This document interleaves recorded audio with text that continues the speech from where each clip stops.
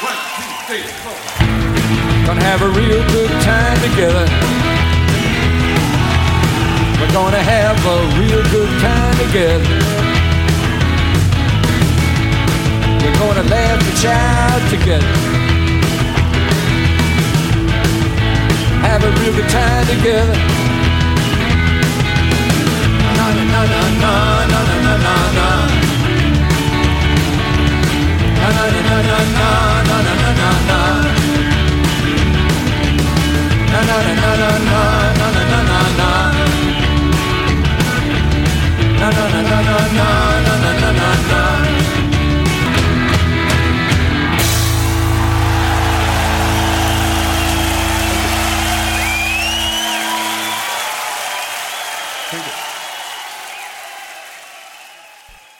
Welcome back to Jokermen Podcast about Lou Reed.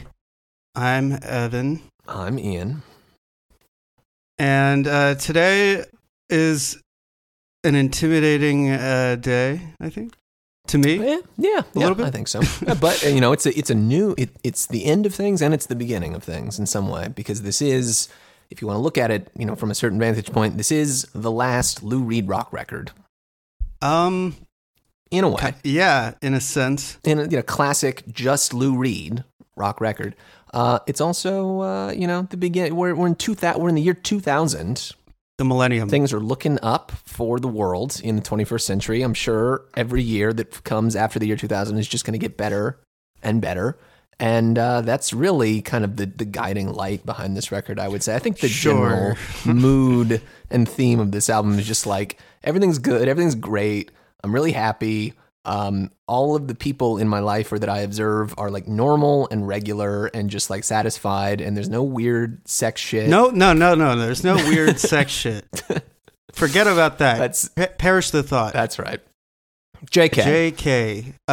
There's an interesting thing here where the last record we talked about, Set the Twilight Reeling, is you would think maybe, like, if you didn't know any better, I think maybe someone might think that these came out in reverse order, that this one was first, like that this is like the time out of mind of his catalog. I see. The darkness before a rebirth, the acceptance of the newfound man and marital bliss, and this is like the dark night of the soul. But of course that's not the case, and actually the self-acceptance and emotional intelligence and therapeutic working out of transgressions of the past to make way for a brighter future for yourself with another, that has already happened. And then there's this.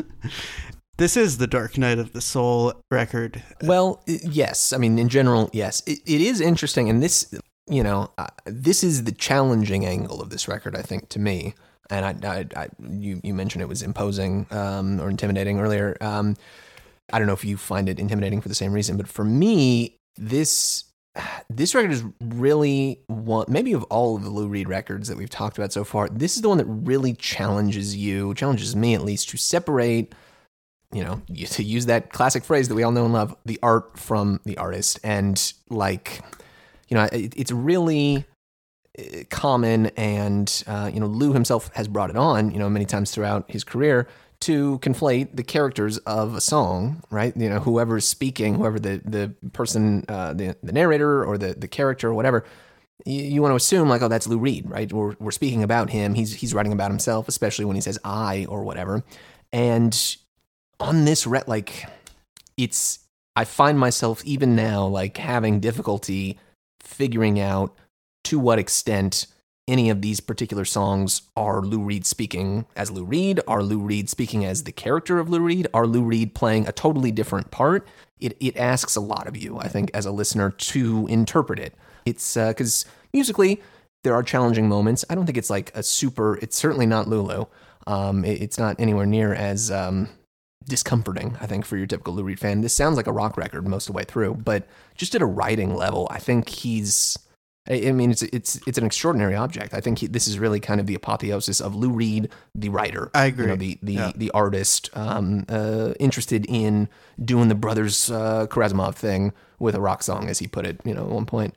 I know what you mean, because in the album ECSTASY, which is what we're talking about. Oh yeah, that's right. It's full of challenging passages, to say the least. It's what I think it's why I love this record, and I think that there's a couple ways of looking at it regarding what you just said, and I've come to feel that what's so valuable about the record is that it's a record that trusts you to handle it. If it was Lou Reed's mission, and it was, to create rock music for adults and make it into an adult art form that has everything that word can involved, I think this is the final step toward his final evolution and creating that situation, which is that he knows now what he can do. I think he has come to a place of self-acceptance, of working things out, and finding a place of equanimity. I think that is sort of what we see on Set the Twilight Reeling.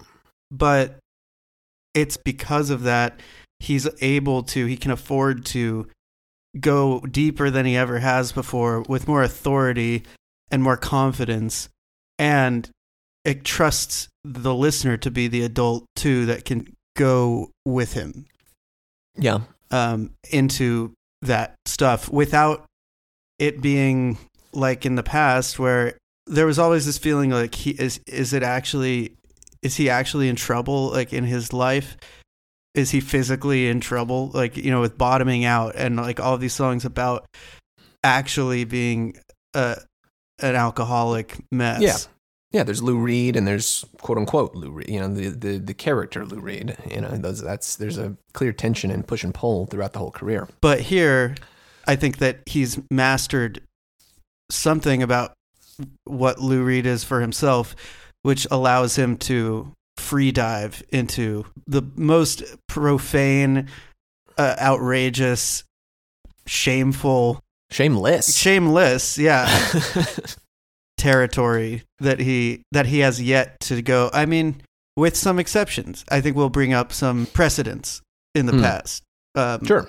I think the Blue Mask has several of those. Oh, absolutely. But this is a record that takes that as the starting point. And then Lulu is that taken further than the end, beyond the limit. Ecstasy really is kind of a dry. I don't even want to say it's like the dry run, because I feel like that's doing a discredit to Ecstasy. Like, he didn't achieve everything he wanted to on this record. But I think he was fixated on a lot of the same concepts, ideas, themes, and certainly attacking the art, with the same, similar kind of strategy as a writer and a communicator. To follow up Twilight with this record, and it took 4 years, so it wasn't like it came out immediately or anything, but in the discography, this is the next one after that, and that being a record that is so clearly identified as like, this is Lou Reed speaking to you. You get it on the cover, it's him just staring at you, on the face. And you've got Egg Cream, and you've got NYC Man, and you've got Hang On to Your Emotions, and like, these songs are so clearly like, that is Lou Reed talking about Lou Reed and his life and his experiences in the past and in the present. And then to come here, and you've got fucking songs like Mad and Rock Minuet, and obviously like a Possum, which we'll get to, a little ways down the line. Your natural inclination, my natural inclination, is to say, oh, this is Lou Reed in 2000, as opposed to where Lou Reed was at in 1996. This is him again speaking to you directly. But I don't think you got to fight back against that. Yeah, that is not the case here. I think that he's absolutely present in here, in many of these songs to some extent. But it's not a diaristic record by any means. It's closer to a storybook kind of record, the way that New York is, I think. But it's also not New York, because New York is clearly like, we're talking about Romeo Rodriguez and Juliet Bell and Mr. Waldheim or whatever. Like, those are clearly characters. He lives in this really uncomfortable, unknown difficult to parse space here, where you just The netherworld, really. yeah, you can just never kind of get a fix on who it is that is speaking to you and what exactly they're trying to communicate here. But it's not. It's very often not good. What's being communicated, or what? That's right. Yeah, it's just it's not good. And That is right. I think that it's because of a kind of artistic strength that he's developed, that he can be here doing that and do it in this way that feels unconcerned with what that does. Yeah, absolutely. Just like putting it out there and making a record full of songs that absolutely have nothing for radio, nothing for kids. No, there's no kids meal. There's no happy meal on Ecstasy. Any of the sweeter moments that are here are hard earned through other moments. Yeah. And even the ones that sound sweet are heart wrenchers, are gut punches in many cases to me. So a few songs on here that are absolutely baffling. So, well, we'll come back to the time rocker material when we get there. But with that, I think, I don't know. Yeah, let's do it. This is a big one, so we got to get getting.